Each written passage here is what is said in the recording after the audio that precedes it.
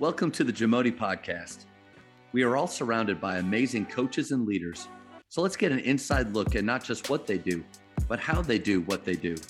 After all, becoming the best versions of ourselves is JAMODI, just a matter of doing it. Coaches, the JAMODI podcast is powered by Ballogy. Manage and measure your players' skill development and increase accountability year-round utilizing the Ballogy app. Boost inter-squad competition with drills backed by the National High School Basketball Coaches Association, including a 40-shot Ballogy skills assessment. Please visit ballogy.com/teams for information on how you can provide this resource for your team. Like I said before, so many coaches respect you, look up to you. You've been obviously doing this a long time and have so much experience. What are some daily habits that have set you up for success? Well, that's a great question, and I'm probably not always great at self-evaluating habits, but one thing I would say that pretty regimented on early every morning. I try to get to the office before things are chaotic, before other people have arrived at school, and work on our practice plan, like what we need to get done that day, and if we're lifting weights that day. So I kind of I might not have it finished, before I go to first period in the morning, but I've got a pretty good idea. Because one thing I guess I know, I always hated feeling rushed in trying to plan my day. And so I like having time to think about it. And then I've had maybe the one of the best things I've done in coaching is I've really had great luck with the assistants that I've hired. I'm very picky. And I've had great assistance. So then it gives me time too before practice to have it typed up and have a trusted assistant look at it and tell me his thoughts and give me feedback. And so we do that kind of every day. I mean, even this time of year in the spring, my Quincy Nodine, who's just a fantastic coach, when he's on his off period in the morning, I'll have the practice plans sitting on his desk. And then if I'm in there, he'll talk to me. If I'm not, he'll text me his thoughts. And Nice. And so I think that's important because I know sometimes we have a bad practice. I feel like as coaches, and maybe, not all the time, but sometimes I felt like it was my fault, like it was a bad plan. And so I try to really self-evaluate on that practice plan every day and feel like it kind of, probably has a huge impact on our kids. Coach, you may think that's a small thing, being there early to do your practice plan, but I think that having that ownership, like you just said about how if this thing doesn't go right, it's my fault. I think so many times, and maybe I was definitely guilty of it too when I was younger, was, the guys just didn't bring it today. Right. They just didn't show up the way I wanted them today. Well, maybe I need to turn that around a little bit and actually look at my level of organization. Was I doing anything creative enough to actually kind of, because, you and I are talking in the spring. They've been listening to our voice all year long. Coach, yes. Maybe we need to change some things up. Yes, that's a great point. And I don't know, many years back, and we all had this. We remember it as, when we played, and that some practices you looked up and you thought, oh man, I can't believe we've already been going an hour, because you were in, I guess, what they call the flow state, where things were kind of seamless and moving along, and you kind of would get lost in practice and enjoyed it. And so I know we can't be perfect and capture that every day, but we can try to as much as we can as coaches. So I don't want – and I think we've all experienced this too, where maybe we dreaded practice and, we were more or less just getting through it instead of experiencing it. And so, I don't want my practices to feel like drudgery or, just something they have to do and get through. And there's a little portion of their brain that's looking forward to the season being over because they won't have to practice as long. So yes, I think a lot about that, about how we're going to organize practice and try to make it flow. And hopefully, while the kids are going to be working hard and they're going to be tired and they're going to be, sweating, I want them to get lost in it as much as I can control. But you've already used one of my favorite words, which is flow. You've used it twice. It's what our offense philosophy is called. When leather touches our fingertips, man, we're flowing. We're in it. There's I no love it. get across half court. Now we're going to run offense. Offense has begun. And so flow state, though, is a phrase that I heard from Kenny Hoffpower. And I haven't heard a lot of guys use that. What does that mean to you? Where did you hear that? Where'd you get it from?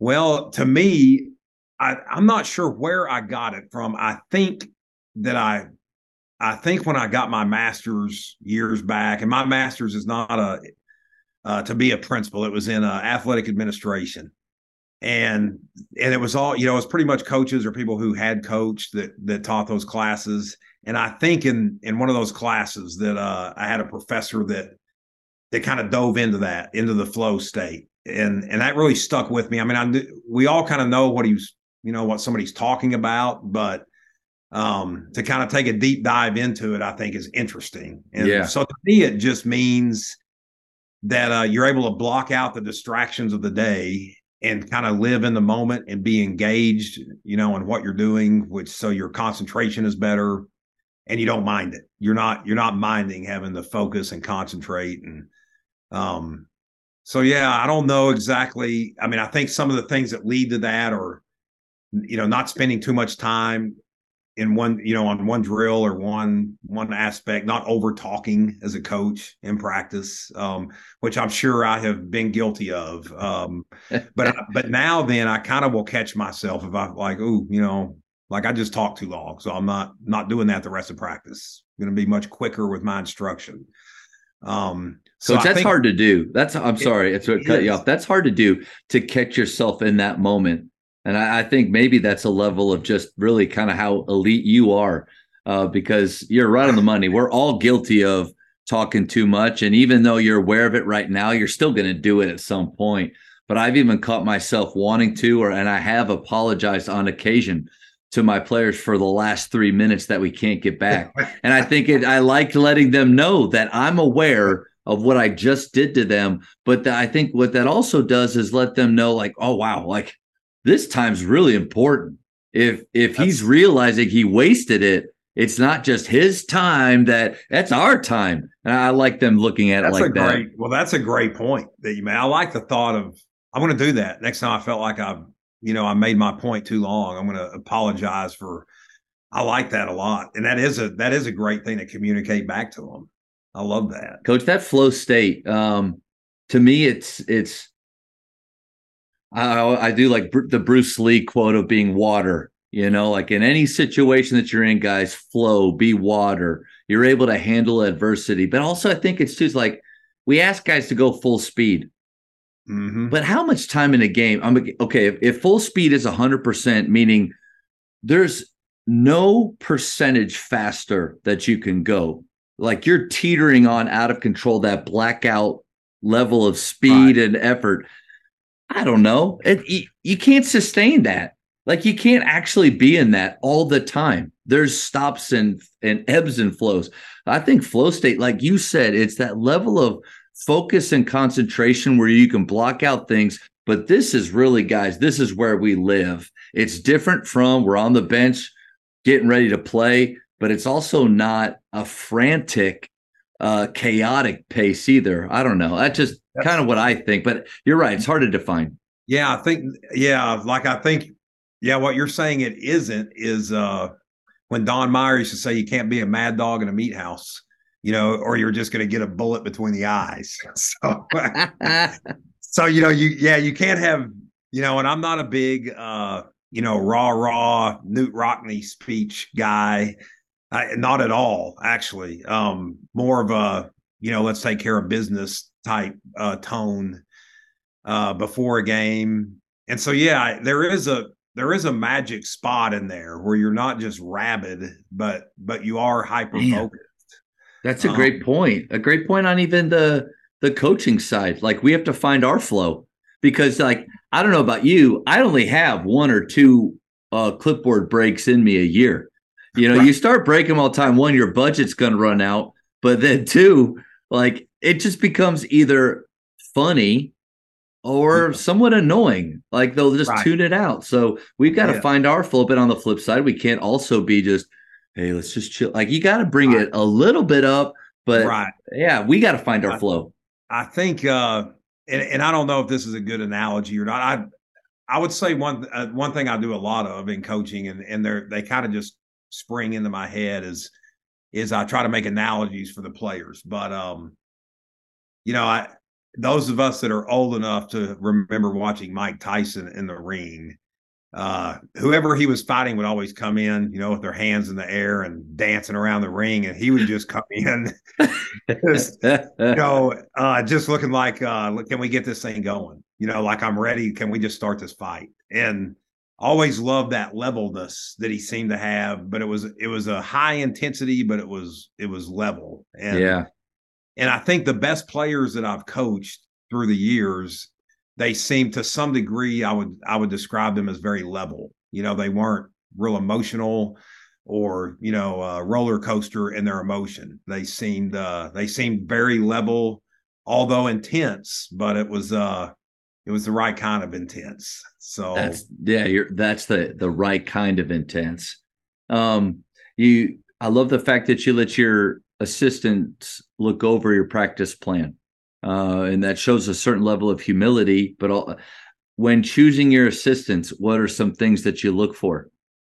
That's a great question. I've been very, very fortunate in that. And probably the first, I was thinking this morning, I think in my 28 years as a head coach, I think I've hired, and I have two assistants that I hire where I'm at. So I think I've hired around 19 and I'm not counting, maybe a guy that comes from football to help, but the guys that I actually hired. So I think there's a lot of qualities. I was talking to a coach yesterday, and we were talking about that subject. The first thing I do is I try to target certain people. Maybe I know them really well, or maybe I've just observed them and liked what I saw. And then if they're interested, then the first thing I do is try to talk them out of it. I try to tell them everything that they won't like and see how they respond. So like we're going to do open gym every day after school. We're going to have it open every day in the summer, and it's a lot of hours and it's a lot of time. And so I want to, some people may view that as a negative. Like, man, if I go work there, I'm going to lose a lot of free time. Yeah. And so I try to talk them out of it with everything that someone might perceive as negative. And so I'm looking for those guys that, that want to be in the gym. They want to be around kids that want to get better, have a passion for the game. And then I think too, I do look for, guys that show some humility. And I've had so many good assistants that I could talk about, but we had one leave last year. He got him a job and left, and we just had him 3 years. He was 23 years old when we hired him. He was the best young guy I've ever been around as far as his knowledge and his conscientiousness. And he was a really good player in college. And the interesting thing about him that struck me right off the bat, Ken DeWeese is the one that recommended him to me. And Ken, has a lot of respect for me. And he told me, he said, "You're going to love this guy." He would never talk about how good a player he was. Every now and then he'd play with our players. And they just knew. Yeah, they knew. But he would never talk about it. If anybody brought it up, he'd make fun of himself. And so just those personality traits, I think when you go into a classroom, just a normal classroom in the school, and I had a principal tell me this one time. He said, there may be one teacher that knows everything there is to know about their subject.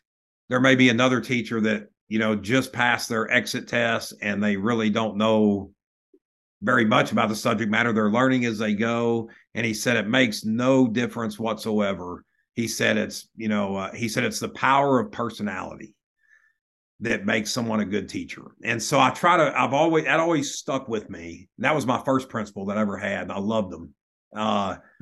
It said it's the power of personality. And so I think that's really what I'm looking for more than anything is what their personality is like. How will that relate to our kids? Obviously they have to have a work ethic and want to spend a lot of time in a gym and around basketball and not mind looking at film and all that. But, Yeah, I think just those traits. And I would say also if they remind me of the guys that I grew up with, then that's going to be something that I was lucky. I grew up around a lot of guys that love basketball. Todd Duncan was, my best friend growing up at LCU. And there was just so many our age and that time growing up in Lubbock that that's just all we did was play basketball. And the LCU guys and the Texas Tech guys, those were the guys we would, play pickup with when we were in high school. So, and there were some guys that just at that time before social media and the iPhone that were just passionate about the game. And so I'm always my radar is always up for guys that still have that kind of passion for basketball. Thank you for checking out today's episode. Please take a moment to subscribe to this podcast, share it with your fellow coaches, and find us on social media for what's coming up next on the JAMODI podcast. It's just a matter of doing it.